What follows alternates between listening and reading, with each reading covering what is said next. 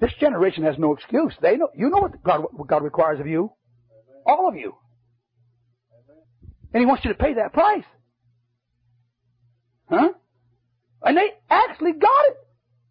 Oh boy. Oh yes. Now we'll start keeping the Sabbath now real quick. We'll start keeping the law and we'll go back now real quick. Hey Lord. Hey Lord. Hey! What's the door shut for? Hey Lord! Depart from me. What do you want? Bind these servants hand and foot. Cast them out into outer darkness. Where there's weeping and wailing and gnashing of teeth. That's why that young man don't want to hear it. He's full of the devil. He's heading for outer darkness. Don't be surprised. We may not be done with him. He might go get drunk and be back ready to kill. You wouldn't run if he come, would you? You'd all stand with me, wouldn't you? You would be a circle of protection around me, wouldn't you? Oh, you fine, God-fearing saints of the Most High God. Let me read something else for you. Another verse. Matthew 24, verse 37. But as the days of Noah were, so shall also the coming of the Son of Man be. Now, what in the world does that have to do with the door being shut? Well, the Bible says as it was in the days of Noah, that's the way it's going to be in the coming of the Lord Jesus Christ, the day He's going to come. So we go back to the book of Genesis, all the way back to Genesis chapter 8, and we read a verse. Are you ready? As it was in the days of Noah, that's the way it's going to be in the days of the coming or the days that Jesus finally comes. Well, let me read for you. Got your little Bibles? Genesis 8 and verse 15. And God spake unto Noah, saying, Go forth of the ark. Excuse me. I don't have the right verse here. I got to get this verse. Verse 16 of Genesis 7.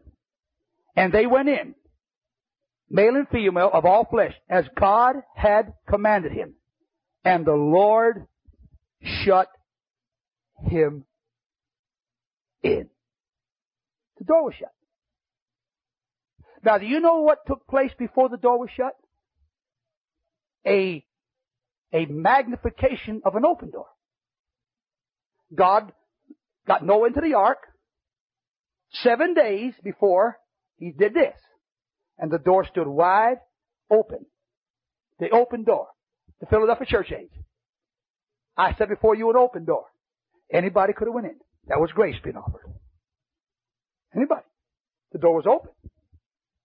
Open door. They had seen miracles. Lord God, they had watched Noah and his kids be in subjection and watched those animals march into that ark. Noah didn't go out and trap them, you know. You would have thought that those people were a demonstration of such divine power. But you see, these people's minds were wicked. Every imagination of their heart was only evil continually. That's why you don't mess with this generation.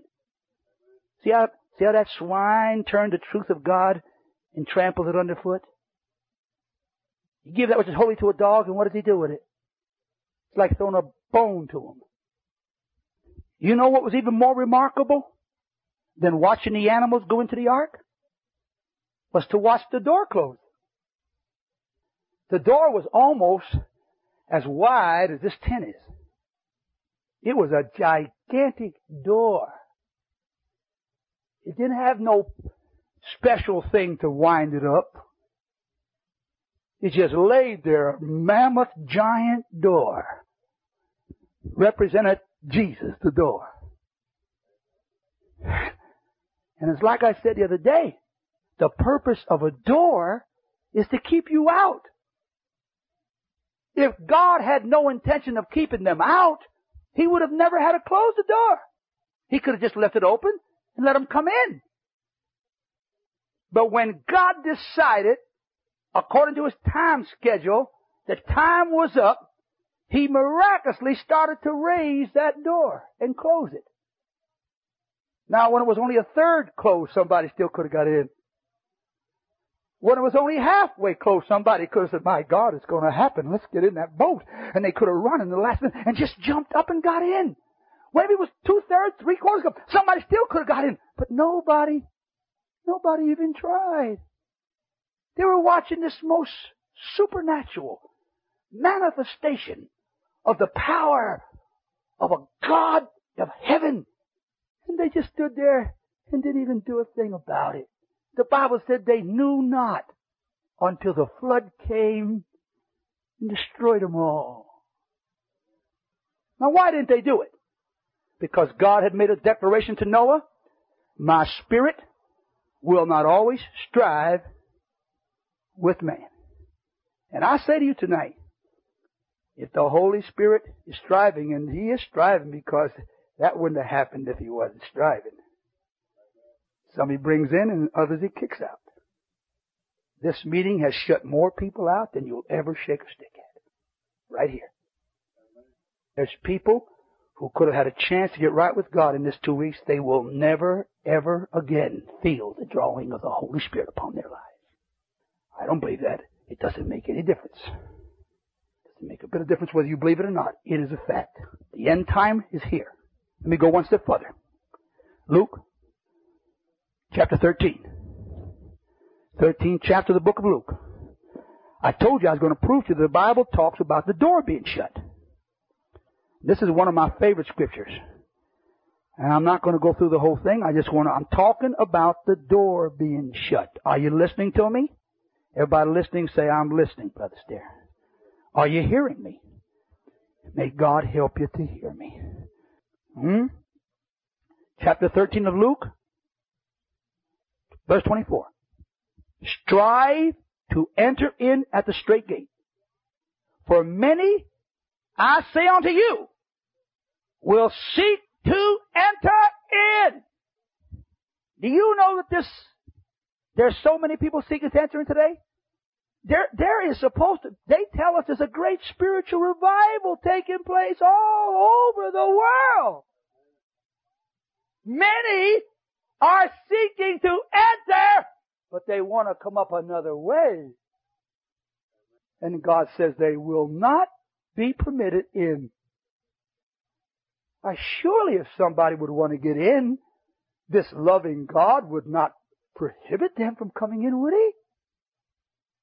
God wouldn't do that, would He? Oh, surely if many want to become children of God, He would help them do it, wouldn't He? Isn't that what we've been hearing all along? I must be reading out of a different Bible. I think I'll just tear this out. This can't be true. Am I reading it right, brother? What kind of Bible you got there? King James? Oh, maybe we ought to get the Revised Standard to Amplified, Living, Dead, whatever Bible we got, and see if we can't find some way to get this thing acceptable to our thought pattern today. For many shall seek to enter, but they shall not be able. Isn't that something? Now we're talking about a door being closed. You still got your Bible open? Can you read pretty good? Would you read the next line for me, please? When once the master of the house is risen up and has shut to the door. You hear it? Do you hear it? Here is Jesus telling us, who's the master? He's going to shut the door. That goes against all. Well, Brother Stair, you see, we're especially young folk, we got a lot of things we got to do. Well, I guess then Christ can never come because you're going to have to wait till young folk always do what they want to do. Because there's always going to be young folk, isn't there? Isn't there? Isn't there? So young folk is always going to prohibit the Lord from coming because they got things that they want to do. The Lord got something for my life. Young man called me some time ago and said, I hear you on the radio and I just like you so much. He said, but you just said something, just got me all upset. I said, what's that, young man? He said, I'm 16 years old and God has called me to full-time ministry. He said, and Jesus, He just can't come yet until I get a chance to have my ministry. You ought to wait long enough for you to get married and have a honeymoon anyway. I mean, after all, he ought to let Brother Baker live long enough to see his children grow up and have a nice little family and be a granddaddy. I mean, sure, God ought to let us see some of the nice things, you know. I've said to people many times, all my life I've heard people tell us that we can claim the promise of 70 years. 80 years and 10. Have you ever heard that? Has anybody ever heard that? Well, God promised me 80 years and 10. Well, now, if you claim that as a young woman, how old are you, my dear? She's 20. Now, she claims that. That means Christ can't come for 50 years. So she's going to have to give up that claim of that promise for a greater promise. And that's the promise of His coming. There's going to be a generation that's going to have to give up that lesser promise of physical life for eternal life. Because if we don't have a generation of young people that do that and they all hold God to the promise, then Christ can never come. So there's people who are going to be willing to lay down their life, give up their will, submit their being, that He might be glorified. And this is that generation. Well, that ain't fair. It isn't. You know that scripture right there, you ought to read it. Because it goes on down and says, when they came and knocked at the door, He said, depart from me, I know you not. And they said to Him, well, we have even sat and ate with you. We fellowshiped with you. We sat at the table with you. We were having fellowship. What is it that we can't come in? And He said to them again, depart from me, I know you not. Now, why would He say that to people who fellowshiped with Him? You are listening to the Overcomer Ministry in Walterboro, South Carolina. Because they were liars. They said they loved Him, but they wouldn't keep His commandments. They said they loved Him, but they wouldn't lay aside every weight and the sin that thus so easily beset them. They would not purge themselves from all filthiness of the flesh and spirit. They would not learn obedience. He that saith he loveth me, and keepeth not my commandments, is a liar. But His commandments are so hard. That ain't what He said. He said, my commandments are not grievous. They're not a burden. They're no problem to keep. So the way is so plain you can be a fool and be able to walk in it. Not difficult at all. My yoke is easy and my burden is light. No, but you don't know what I'm going through, but He does. You don't know what I got to bear, but He does. He bore it. He's carried it. He was tempted just like you. He was young just like you. Do you know He was young and had a battle with His youth? He had a major battle when He was young at the age of 12. Wow, folk get so mad at me when I tell about this. You know, Jesus got to be 12 years of age and he become one of those young snot noses. And one day Him and His mom and daddy were over in the big city of Jerusalem, and boy, he was having big eyesight. Yes, sir, boy. He had never been in that big city before. He was just enjoying this big, beautiful place. And then He took him to the temple. And of course, the temple meant something special to him, because even though he was a boy, he knew who he was. And so, when the time come to leave, he just hung behind. And his mom and daddy started to go home. And they went a whole day's journey. And that little fella, he didn't even care about honoring his mother and father. He's supposed to honor his mother and father. He ain't supposed to dishonor them like that. You telling me Jesus sinned? Did I say that? Is that what I said? You see, he was 12 years of age, so he was not accountable yet for his actions. A Jewish boy becomes accountable at the age of 13. They call it the bar mitzvah or something like that. If Jesus would have done that when he was 13, he'd have been charged with sin. So he did it when he was 12. Because he knew what he was doing. Because he's becoming an example even to children now. And he gives it a classic example of a disobedient boy. A little boy who's thinking he knows more than mom and daddy. His mother goes down the road about a day's journey. At the end of the day, she starts looking around to bring the family together in the caravan. And she says, Joseph! Yeah, Mary? Is Jesus over there with you? No. I thought he was with you. Well, what in the world happened to that boy? Let's go see if we can find him. And they look all through the caravan. Anybody see my little boy Jesus? You know the little fellow, little tight. He's so bright and his eyes are so sparkling. No, we haven't seen him. Oh, Joseph, what are we going to do? Oh, God, that boy, where's that boy at? Oh, God. Joseph, we got to go back. They go all the way back. Another whole day's journey. And that frantic mother. Are you a mother? Not a mother. You're a mother. What would you do if you lost your boy when he was 12 and you didn't know where he was? Wow. You'd have got a little frantic, wouldn't you? Probably. I ask you if you're a mother. Probably.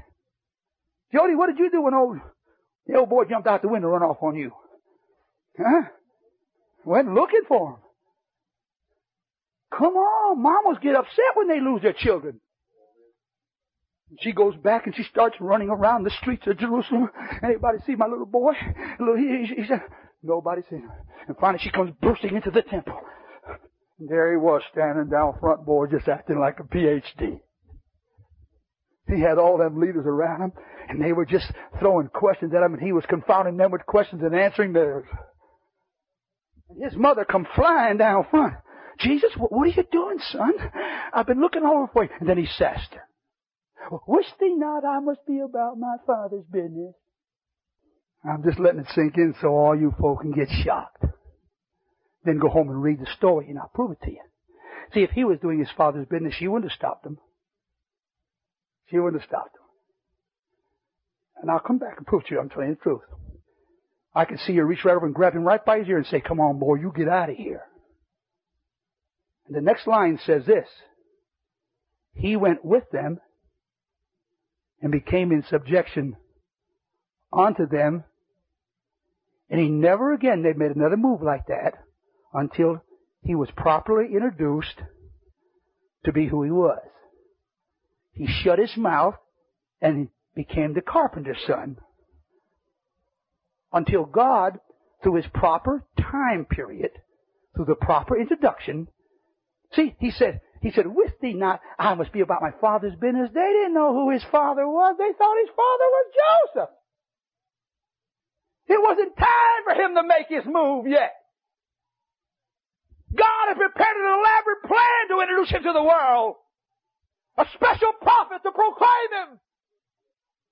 When the day finally come at the age of 30, he stepped out on the scene, and John had been such a phenomenon, he had the whole region coming out to hear him. What a time to present the Savior. At the prime of his life, he looked out across the crowd and he saw that lowly Nazarene walking, and he cried out, behold the Lamb of God that takes away the sin of the world. And Jesus walked right through the crowd, stepped down into the river and said, baptize me, Judge. And John said, but it's I who needs to be baptized of you. He said, I know that's the proper way. That would be fine. He said, but I must fulfill all Scripture, so you go ahead and do it. And John baptized him. He came up out of the water, and the Holy Ghost came on him in the form of a dove, and a voice thundered out of heaven, this is my beloved Son. Hear ye him. Now everybody knows who his Father is. Why did Jesus do that? Why did he do that? You think he lost control of his faculties? No. He was given an example to every child to be obedient to your own parent. And I promise you, he learned obedience. I believe old Joseph put the rod to him. I believe when he got back to the caravan, Joseph said, where you been, son? And I've been over there having a good time in the temple, Pop. Boy, you've been over that thing right there. I'm going to teach you a lesson. Don't you do this again. Whack, whack. He learned obedience by the things he suffered. He was not just automatically obedient. See, when they hear truth, it shocks them out of their wits. Huh? He learned obedience. You know why the church is not obedient today? They won't submit themselves to suffering. He actually submitted himself to the chastisement. He was a son. He wasn't a bastard, so he endured chastisement. He knew who his father was. If I said a man don't endure chastisement, he's not a son. Jesus was a son and knew it, so he submitted to chastisement. While the Bible said it pleased the Father to lay on him the iniquity of us all and then chastise him for having them. He was wounded for your transgression, bruised for your iniquity, and the chastisement that you should have got was upon him. Because he was a son, he endured chastisement. You all better hold this in your heart. You don't hear this kind of preaching very many places. Now, I told you when I started that I was going to do something here tonight, and I'm going to do it here in just a second. I'm about finished. Going back to Luke. I hope I got the right verse here. Luke 4, verse 17. And there was delivered unto him the book of the prophet Isaiah. And when he had opened the book, he found the place where it was written, The Spirit of the Lord is upon me, because he hath anointed me to preach the gospel to the poor. He has sent me to heal the brokenhearted, to preach deliverance to the captive, and the recovery of the sight to the blind, and to set at liberty them that are bruised, and to preach the acceptable year of the Lord. And he closed the book, and he gave it again to the minister, and he sat down. And the eyes of all them that were in the synagogue were fastened on him. And he began to say unto them, This day is this scripture fulfilled in your ears. Now I'm sure if you've studied scripture at all, you know he's quoting from Isaiah 61. He just left out one thing. He quoted Isaiah 61, I think it's verse 2 and 3. I'll go back and check in a minute. But he left out one thing. He left out one profound statement. Because he did not come to do that at that time. So he did not quote it. We turn back to Isaiah 61, and we read almost identical words right down the line. Just like he spoke there. I want you to listen. And he told them, you can quit looking for this scripture to take place because today it is fulfilled in your ears. Do you believe that? So there's a scripture that Jesus fulfilled, signed, and finished with. The Spirit of the Lord God is upon me. I'm reading now from Isaiah 61. Because the Lord hath anointed me to preach good tidings unto the meek. He has sent me to bind up the brokenhearted, to proclaim liberty to the captive, and the opening of the blind, of the prison to them that are bound, and to proclaim the acceptable year of the Lord. And that's where he stopped. That's where he stopped. But the next line says, and the day of vengeance of our God, and to comfort them that mourn. He did not quote the last two parts. So there's a day of vengeance coming in which many people are going to mourn. Did Jesus say, blessed are those that mourn, for they shall be comforted? You are facing that period of time of great mourning. The slain of the Lord is going to be many. It was about a little over 2 weeks ago, 2 months ago, when God again drove me into my radio room, and as I sat down, He quickly drove me to a scripture verse. It's found in Luke 21 and verse 20. I believe I got this right too. And when you see Jerusalem compassed with armies, then know that the desolation thereof is nigh. Let them which are in Judea flee to the mountains, them which are in the midst of it depart out of it, and let not them that are in the countries enter therein. For these be the days of vengeance. What did it leave out? He left out the statement, the day of vengeance of our Lord. And He tells us when they're going to begin. When you see Jerusalem surrounded with armies. How can a Christian world be so blind and not know that Jerusalem is absolutely surrounded, compassed, engulfed, overwhelmed with an international army? The United Nations have sending troops in from every little area. These are the days of vengeance. God is going to begin to pay people back. That's why you got to take stuff like that. See now, God can knock the hell out of him anytime he wants to now. He said, touch not my anointed, do my prophets no harm. If there's anybody in this tent that don't believe I'm anointed tonight, you don't know the anointing of God. I'll tell you that much. This is not a natural ability. This is not something I get out here and just stir up myself. Something God has put inside of me and shook me and took me across the nation and around the world, and I faced big and small. Man, if I told you some of the things I've faced, some of you folk would fall out of your seat. I remember I was up in, I'll just give you a little classic example. I was up in a place called Brattleboro, Vermont. Brattleboro, Vermont has the highest rate of incest of any little town or any city in America. Parents going to bed with their children. Brothers with brothers, sisters with sisters. That's right, lesbianism, homosexuality, and incest. The highest rate.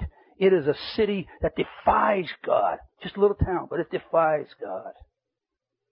And God sent me there. And one night a great big giant man come in. He stood at least 6'4". He weighed at least 250, 60 pounds. And I was standing right about him when he walked in the tent. And he stood right by that pole. I stopped for a minute. I said, sit down, sir. You're welcome. He said, I don't want to sit down. I said, well, you either sit down or you get out of here. And he says to me, I'm going to sit down because I want to see if you know how to preach. So he sat down. I preached for about 5 or 10 minutes. All of a sudden he rises up. He said, you ain't no preacher. He said, I'm coming down front and I'm going to start preaching. He rose up and he started to come down front, and I stepped on. I said, stop right where you are. I said, I told you to sit down and you get out of this tent. He walked right down, brother. Took those 2 big giant arms he had, put them right around me, and got himself one of those big old mountain bear hugs. And there I was, like a little peanut in this man's arms. And he started putting some pressure on me until my nose was sticking right on his nose. And that tent got as quiet as a mouse, because everybody knew this man. He was a troublemaker and a problem. And I looked him right square in the face. I said, I told you to get out of this tent. Now put me down and get out. And believe it or not, the man put me down, looked at me, and turned and walked out. Oh, you were lucky.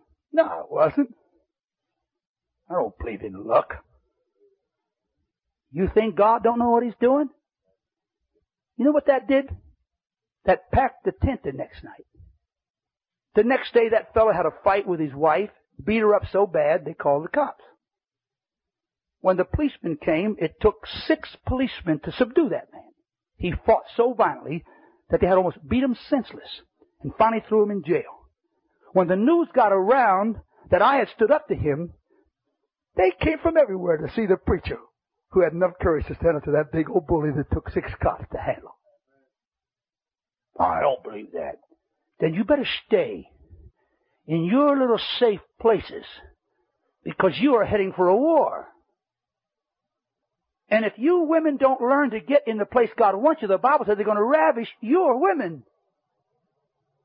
So you learn not to be in submission to God's wall. You have no protection outside of obedience, you know. You better learn submission. You better learn obedience. Because if you don't, God has no obligation to protect you. The angel of the Lord encamps around about them that fear God. And I'll tell you what, brother and sister, there's only one thing that'll make you stand up to a man like that, and that's the fear of God. Because if the fear of man gets a hold of you, you're going to run like a scared chicken. Oh, I did that too. I was in New York one night, in Harlem, and I don't know if anybody knows about Harlem. Hey, my brother from New York back there. How many of you from? Aren't you say from New York, brother?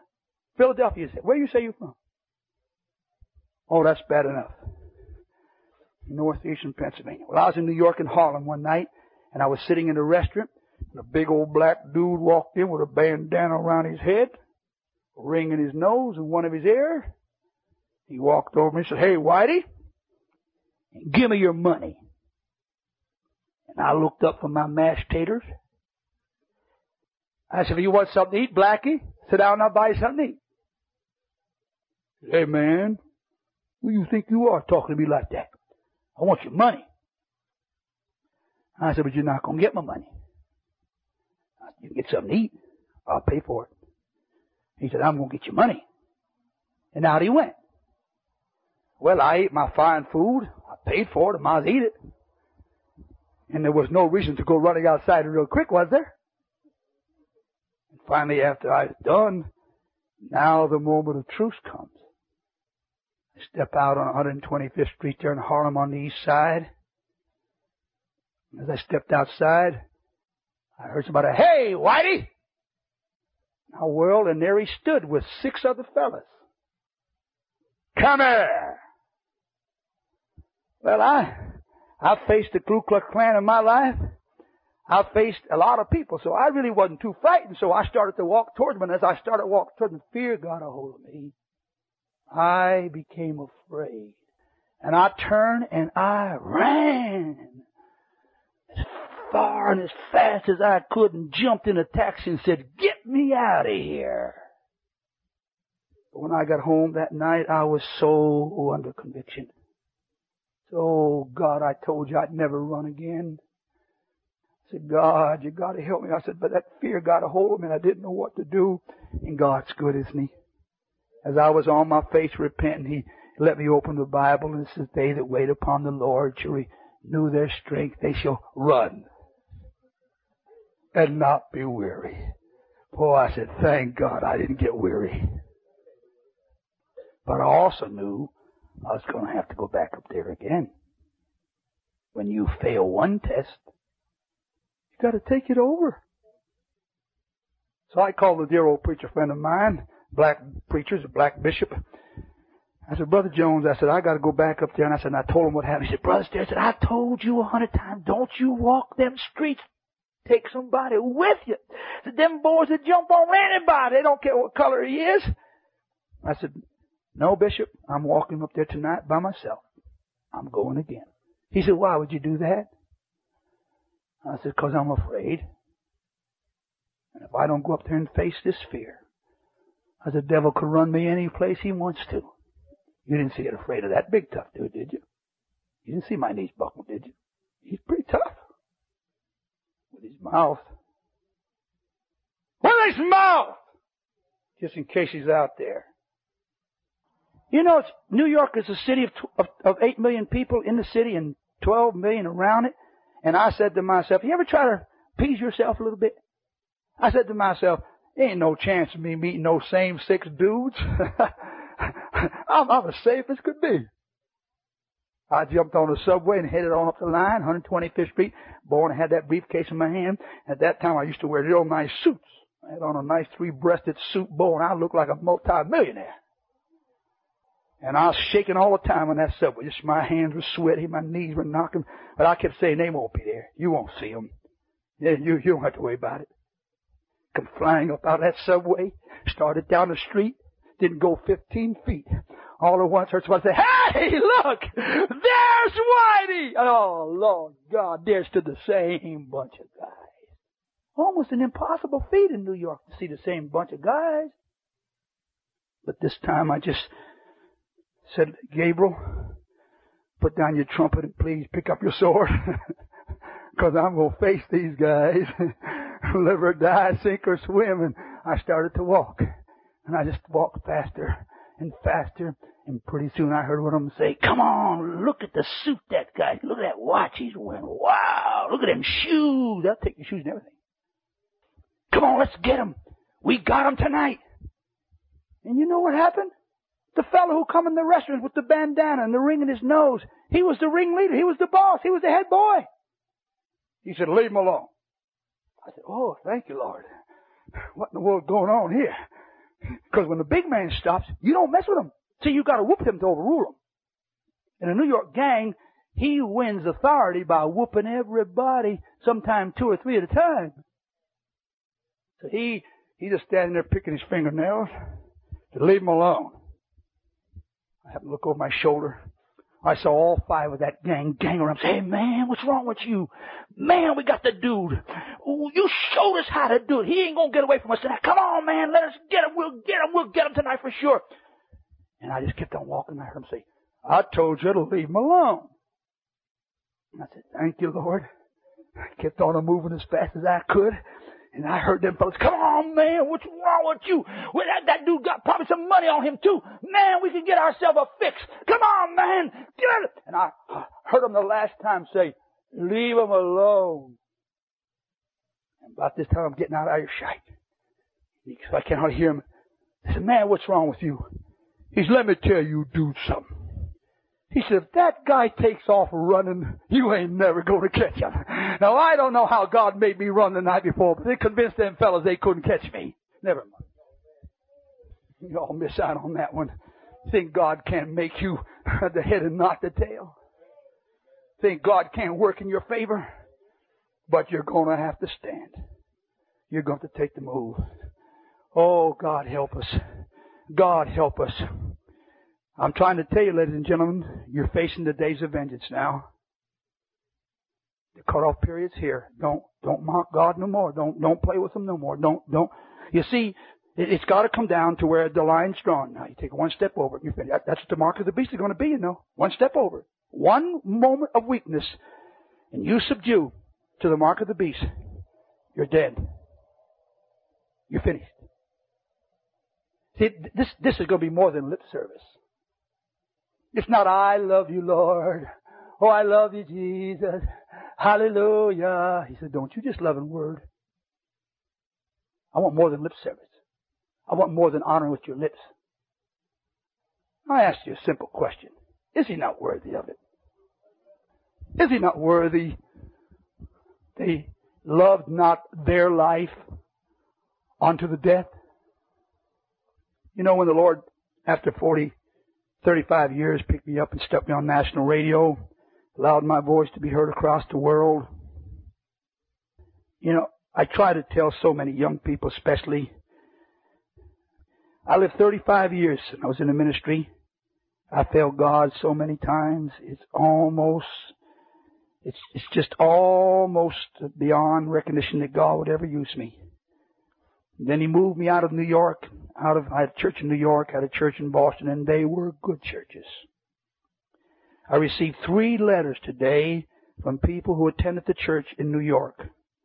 2 of them are already out of New York, and the other one's coming. And they said, Brother Stair, we thank God for what you taught us, even in your disobedience, even in your rebellion. You taught us enough truth. And then you obeyed God yourself. I left them. I said, get out of this city. I am not coming back. You can come and live with me if you want to, but get out of this city. Oh, they had lost their children. Boys are in drugs. Children are in grandchildren, babies left and right, immorality. Now they're finally making a move with broken lives and broken homes. But thank God they're listening finally. Their little old mother lived with me for many years, and she said, oh, Brother Stair, if my children will only listen to you. Well, they're moving out now, but the price they had to pay. One of them wrote me just the other day, Charles, up in prison. He said, I've been on drugs so many times, Brother Stair. I knew him when he was a little boy like that. One of the little grandchildren, a little girl like that, she's now grown and got 3 illegitimate children. She said, oh, Brother Stair, if we'd have just listened to you. The price they got to pay, will never get a marriage, hardly never get a home. But at least They're moving now to save their soul, to save themselves from this untoward generation. And God raised me up and told me He's going to use me. He said it's going to cost you your life. That means from now on you don't do anything. You know, people seem to think that a man of God gets pleasure out of speaking the way I have to speak.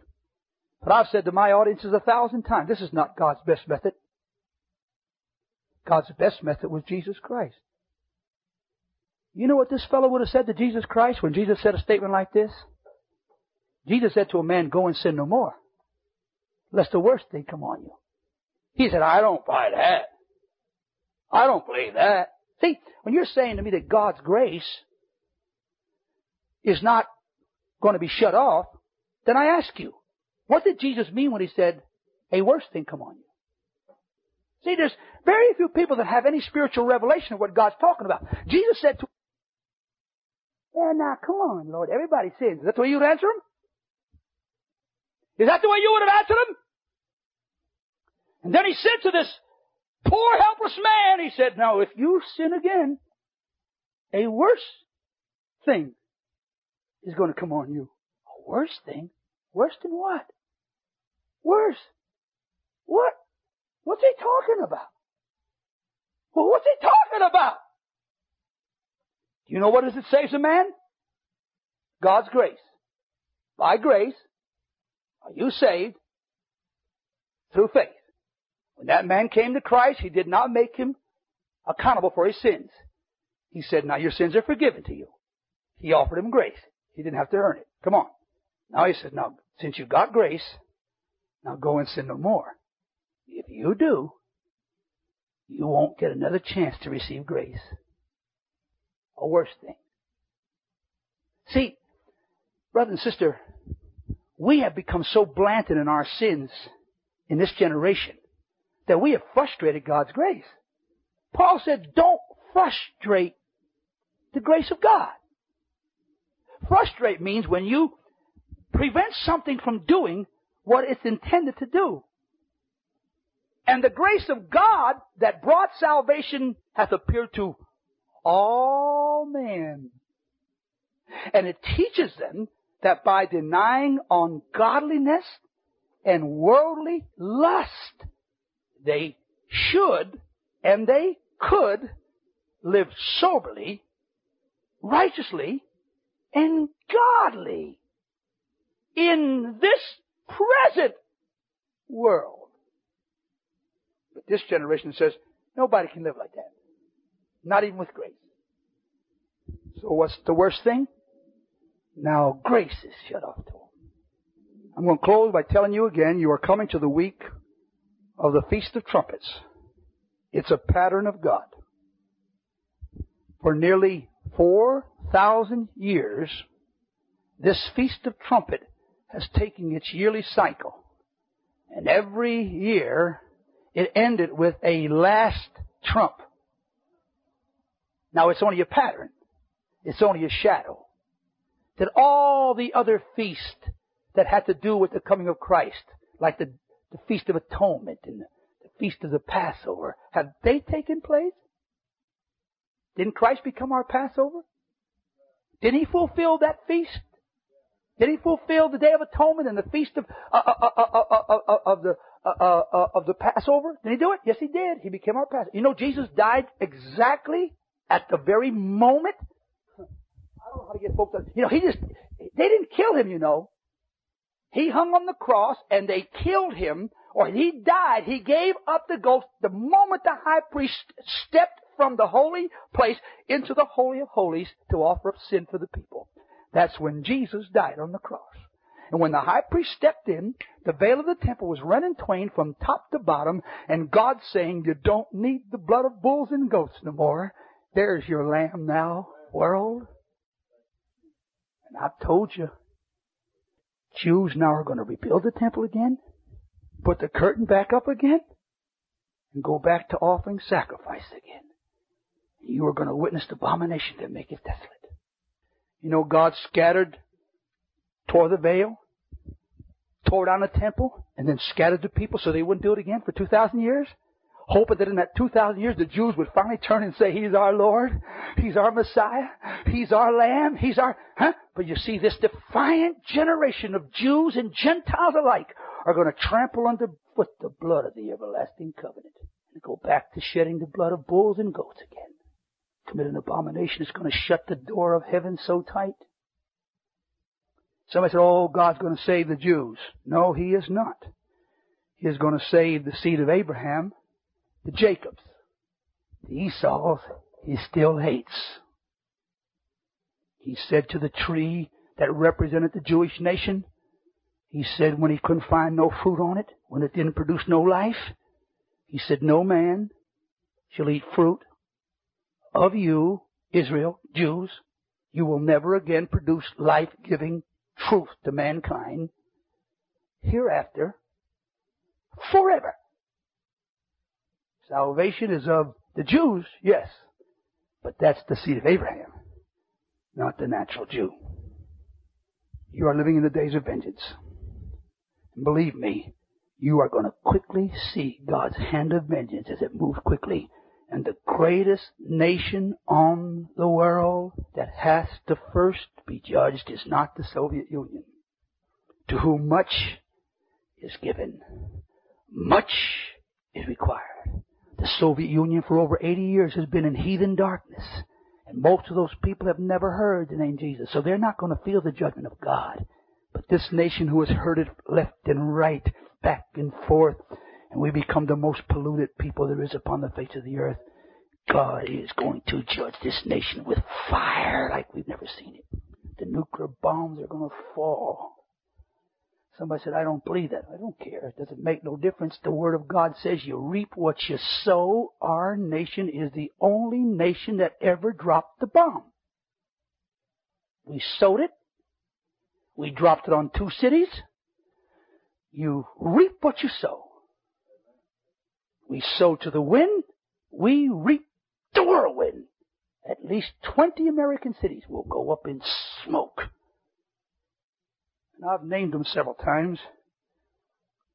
Ain't no question about New York, or Boston, or Chicago, or San Francisco, or Atlanta, Georgia, or New Orleans, Louisiana. Ain't no question in my mind about it. Detroit, no question. Detroit is a witchcraft city. Halloween is a terrible night in Detroit. Hell breaks loose in Detroit. Every year they make the headlines on Halloween night how they burn the city as those demons come out to rage and rant. And if what I read about Louisville over here, it wouldn't surprise me, that's got to go too. But there are going to be 20 major American cities. So I said, what are we going to do? Well, if I was in a city, I'd get out. I'd remember Lot's wife. I mean, I suppose God has me there. God didn't have Lot there. That was Lot's choice because he ended up fighting. His herdsmen ended up squabbling with Abraham's herdsmen. So Abraham said, look, we can't go on fighting like this, so we have to separate. And that's what's causing a lot of the little things that's going into place today. We can't get along with each other, so we separate. Because we won't apply the principles of Christianity to get along with brothers and sisters, so we separate. The Bible says, let love be without dissimulation, without separation. But we don't permit it to be like that, do we? You don't see things my way, brother. Bless God. You go your way and I'll go mine, and then we'll both go to hell. Amen. Our Heavenly Father, I want you to help with these words tonight on the tape, Lord. I pray that you'll season them with the anointing of God, and may everyone be clear.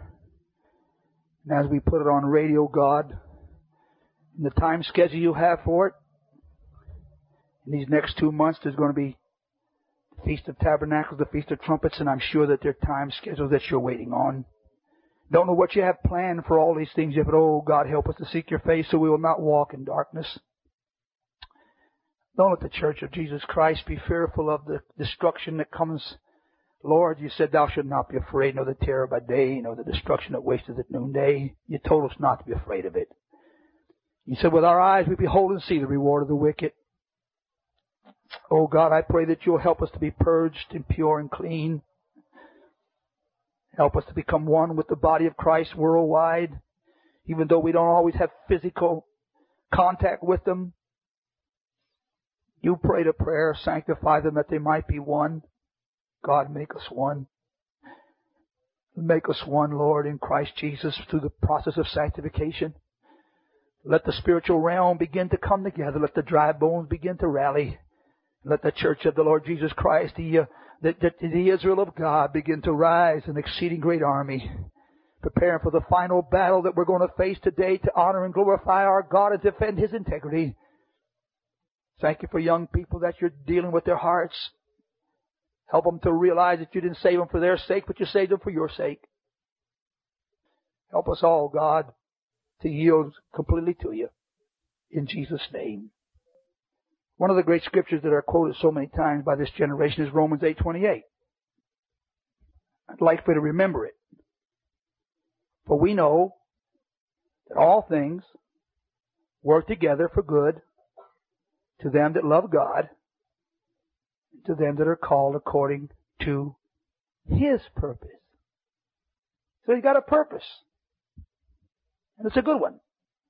And if you ever get a glimpse of what it is, Paul saw it.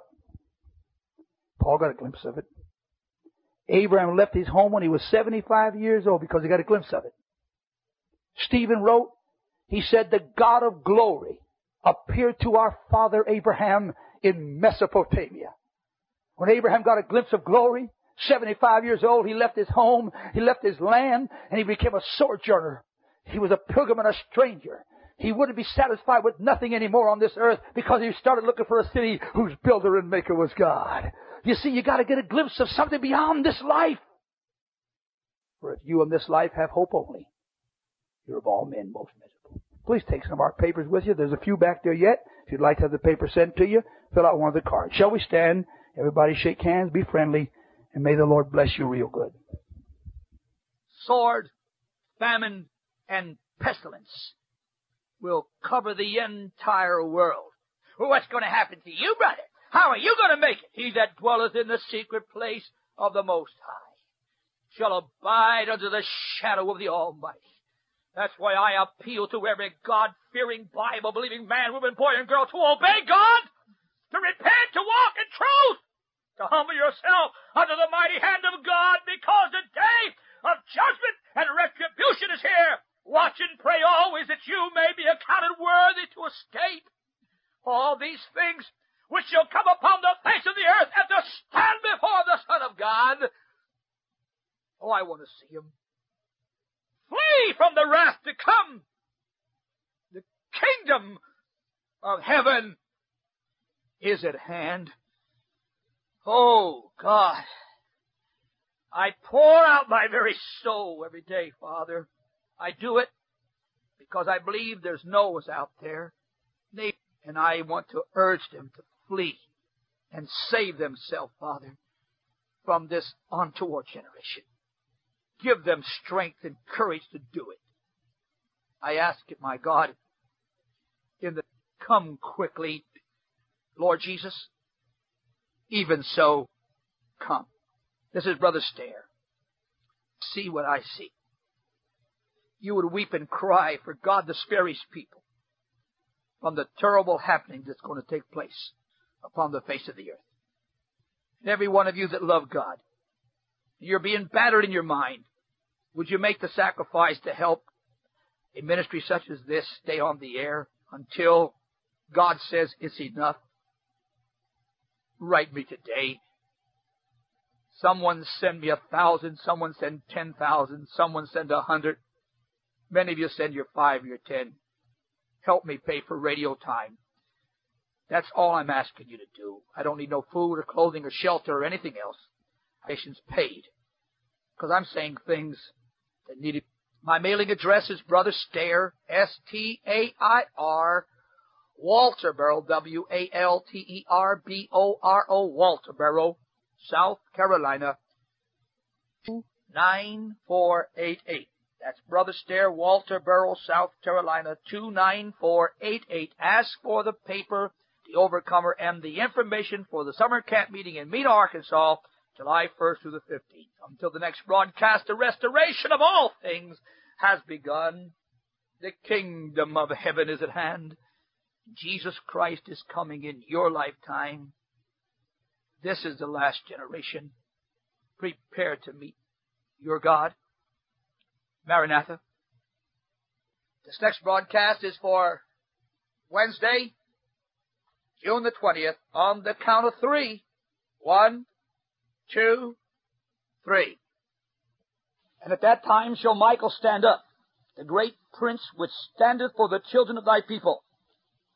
There shall be a time of trouble such as never was since there was a nation, even to that same time.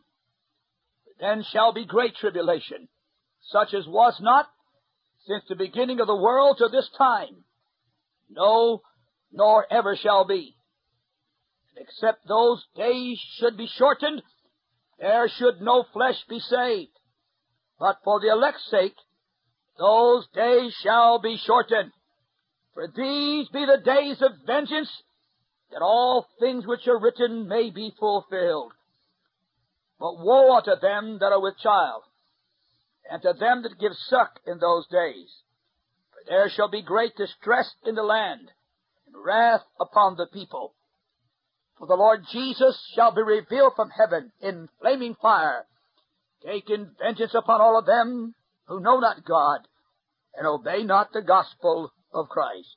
Oh, I just heard the trumpet sounding, and now his face I see. Oh, the King is coming, the King is coming, praise God, he's coming for me.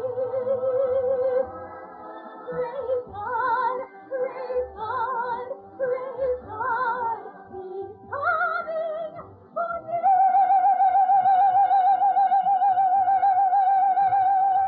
This is the voice of a last-day prophet of God declaring to mankind everywhere that the day of the Lord's vengeance is at hand. The kingdom of heaven is near. Prepare you the way of the Lord. The Overcomer radio broadcast is now on the air. Listen and be challenged. The King is coming.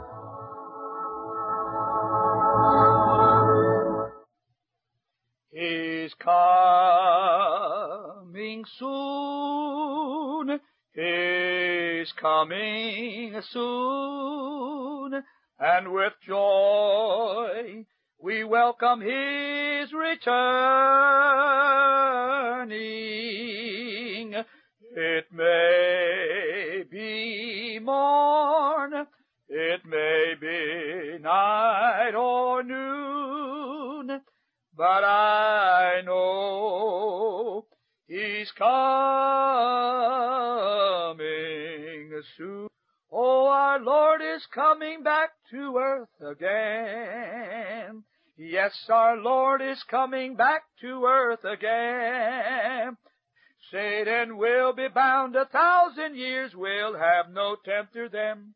After Jesus will come back to earth again. Oh, I would not want to miss it, walking up those streets of gold, with the saints and martyrs blood-washed, playing on their harps of gold. Oh, the music and the singing of that chorus will be grand when they meet our Christ and loved one over in the glory land. I was just sitting here listening to the introduction of the broadcast, thinking about how I've been preaching here for several days straight in a row, just sitting right at the microphone preparing these broadcasts. And I looked down here at this blessed verse of Scripture found in 2 Peter chapter 3, verse 10.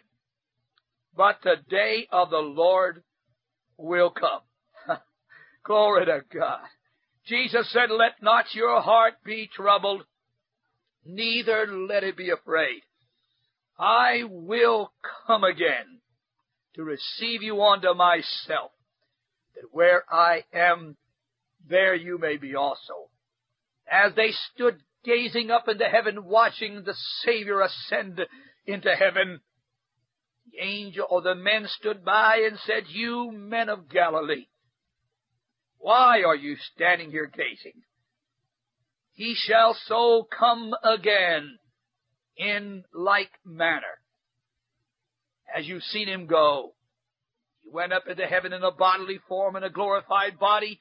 He's coming back in a glorified body. He was received up in the clouds. He's coming back in the clouds.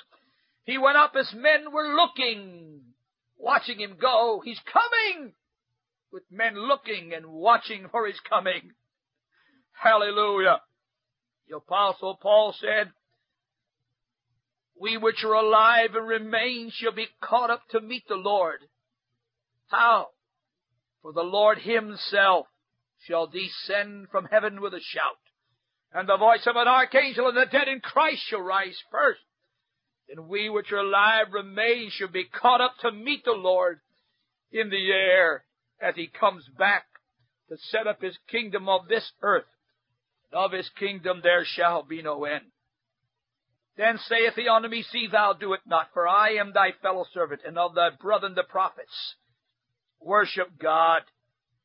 Behold, I come quickly. My reward is with me, to give to every man according as his work shall be. I am Alpha and Omega, the beginning and the end, the first and the last. Surely I come quickly." Amen.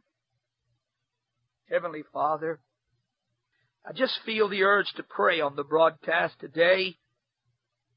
I received the letters and the phone calls from many of the people from coast to coast, from England, from Africa, from the islands of the sea. Many of them are oppressed as Satan is battling the minds of the Church of Jesus Christ, seeking to wear out the patience of the saints. I pray for them. I pray for them, Father, in the name of Jesus. Touch the hearts of those that are being moved with. Some of them don't know exactly what to do, how to do it, what to do. Show them, Lord. Direct your folk. Bring us together in oneness. Unite us in holiness. Forgive us. Oh God, as Daniel prayed, as Jeremiah and Ezekiel prayed, forgive us. We have sinned in our neglect, in our selfishness, in our self-reliant ways. Help me to lead them in prayer and humility, God.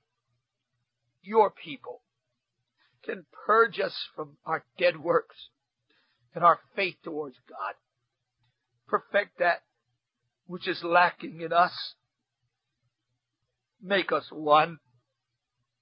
Sanctify us. Purge us. Cleanse us.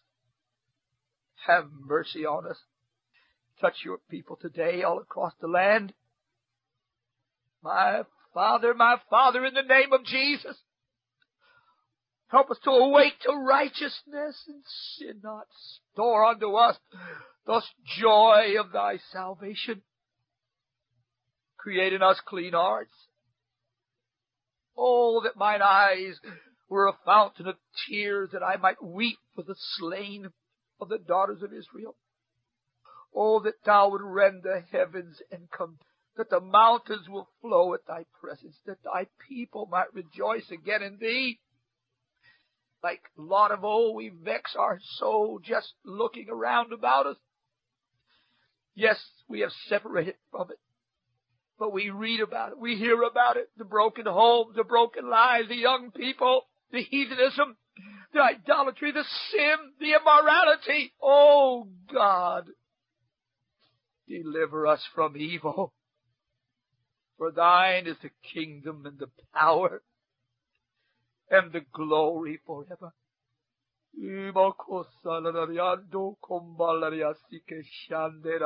Mokoleando koma satana mahatiko. Yakerei mola tu komasti. Malatikande Shiroboho. Yea, the Lord God would say to his people everywhere, be of good cheer. I have overcome the world. When you see these things I have told you come to pass, look up. So again today, by my servant and by my Spirit, I say to you, lift up your heads. Your redemption draweth near. Have I not said, behold, I come quickly? When I come, my reward is with me. I shall bring it and share it with you who have been faithful, who have loved me unto death. Seek my face. Seek my will. Obey me. You will not be disappointed. You are my jewels. I will gather you, polish you, and place you in my kingdom of peace and joy, saith the Lord. Hallelujah. But the day of the Lord will come. How? As a thief in the night. Does anybody know or looks for a thief? It will be upon us with the sound of a great noise, with the elements melting in the aftermath of a nuclear, and all men's works, their fine cities, cathedrals, buildings, stadiums, heritage villages, Bible schools, temples, St. Peter's Basilica, will be burned up, saith God. I hope you'll be with me throughout the rest of this month as I continue with this end time message. To every child of God, be thou faithful unto death. Lay aside every weight and the sin that doth so easily beset you. Run with patience the race that's set before you. Endure hardness as a good soldier. Continually stay before God and be purged from all sin and be sanctified. You are listening to the Overcomer Ministry in Walterboro, South Carolina, where the coming of Jesus Christ is preached 24 hours a day throughout the entire world. Our prayer request line is 843-701-5053. That's 843-701-5053. And our mailing address for your correspondence and offerings is Post Office Box 691, Walterboro, South Carolina, 29488. That is Post Office Box 691, Walterboro, South Carolina, 29488. To learn more, you can also visit our website at www.overcomerministry.org. May God help you to do it. Write today for the paper The Overcomer and for the information concerning the camp meeting July the 1st through the 15th in Mena, Arkansas. There'll be 2 services daily, 10 a.m. and 7 p.m., and you need to have the map that I'll send you, plus the information on the state park and the campgrounds and the motel. You'll also be welcome to park your camper or your RV right on the land, the place of the holy, 15 miles east of Mena, Arkansas on Highway 8.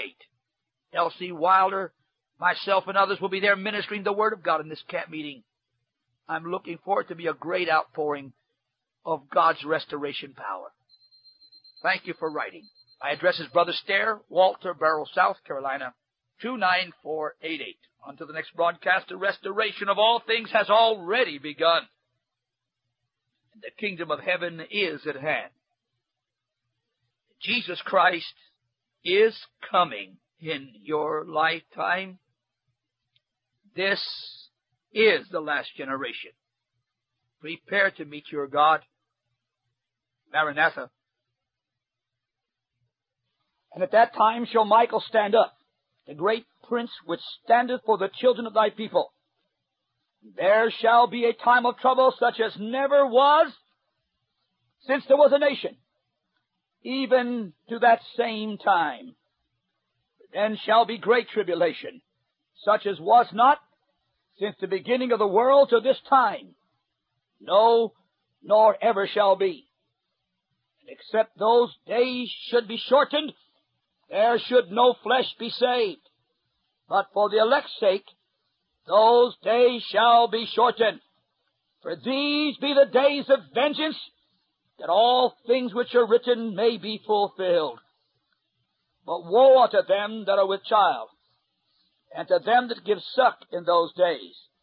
For there shall be great distress in the land, and wrath upon the people. For the Lord Jesus shall be revealed from heaven in flaming fire, taking vengeance upon all of them who know not God, and obey not the gospel of Christ. Oh, why the trumpet sounding, and now his face I see. Oh, the King is coming, the King is coming, praise God, he's coming for me. Praise God, praise God, praise God, he's coming for me.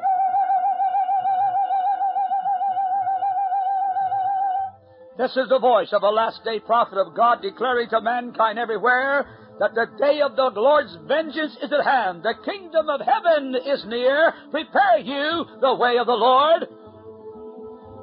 The Overcomer radio broadcast is now on the air. Listen and be challenged. The King is coming.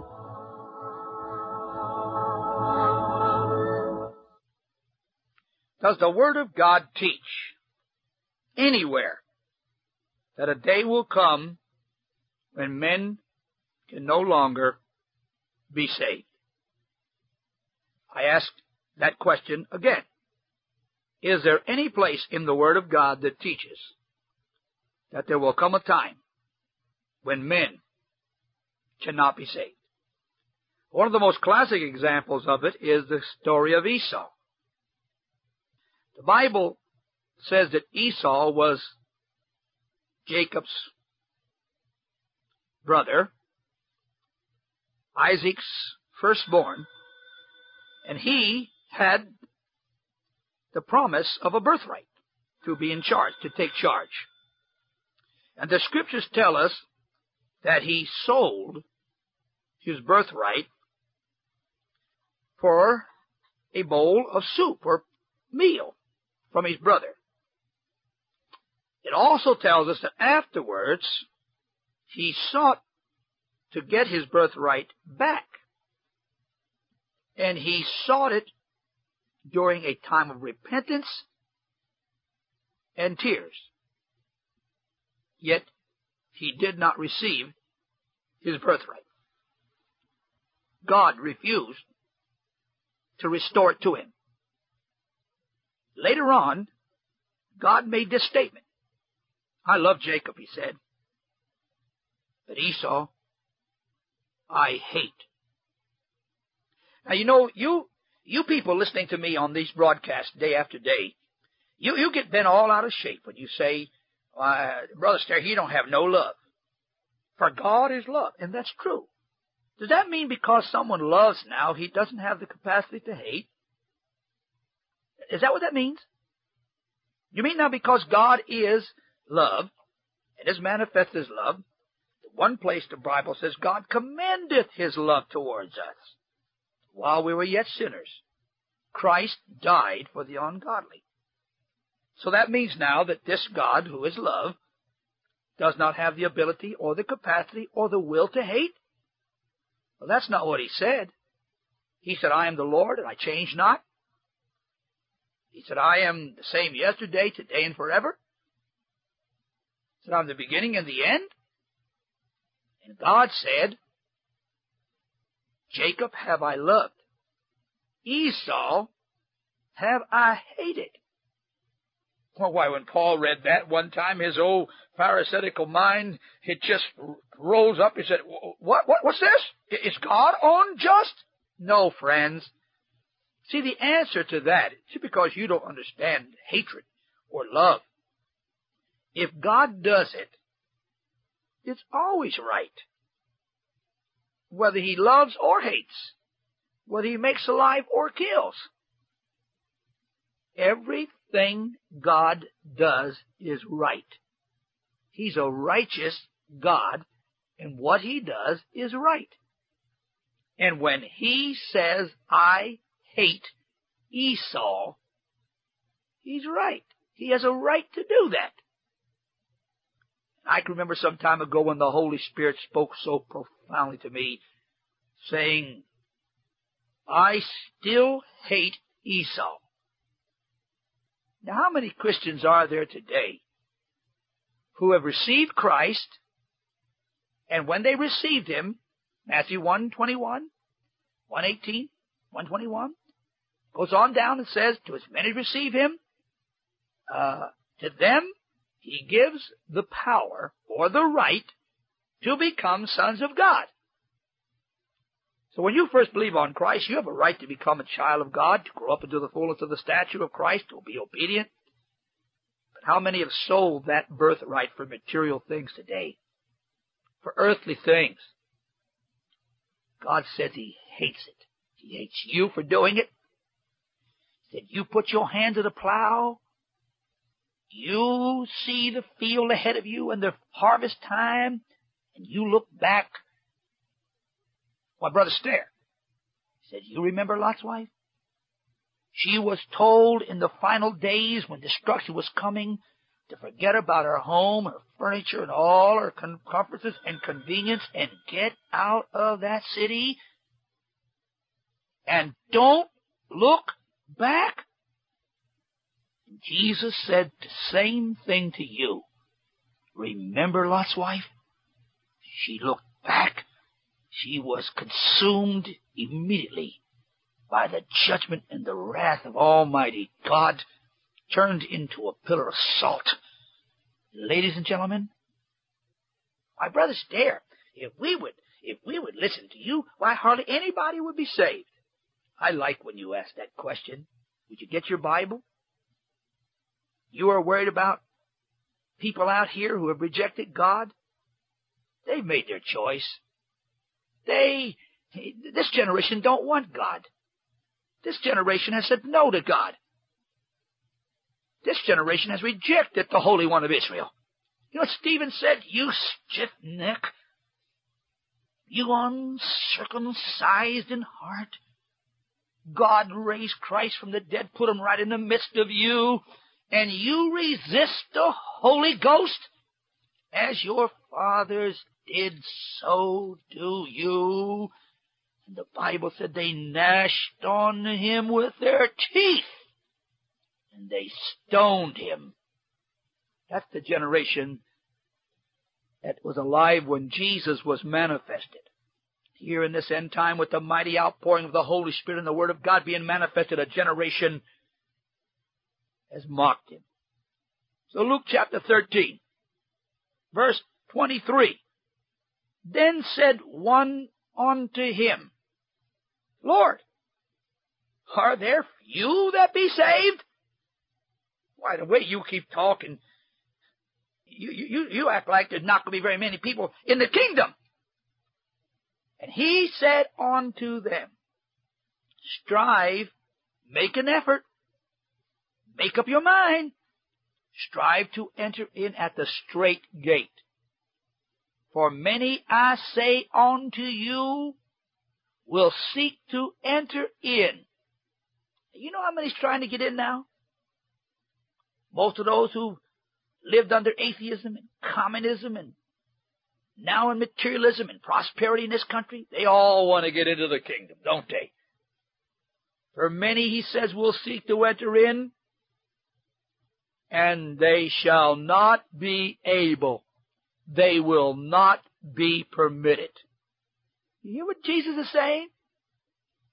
He said, I'm not going to permit this world who has mocked me and scoffed me and rejected me, that all at once decide they're going to jump up and just come on in and sit down in the kingdom. No, sir. He said they will come from the north and the south and the east and the west, and they will sit down in the kingdom of our God. All you who are the children of the kingdom who thought you had it will be cast out. Well, I'll pick up on that as time goes on. This Word of God is just so full, isn't it? By the way, this is Brother Stair on the Overcomer broadcast. And let me just read some more of that. The door being shut. Verse 25. When once the master of the house is risen up and shuts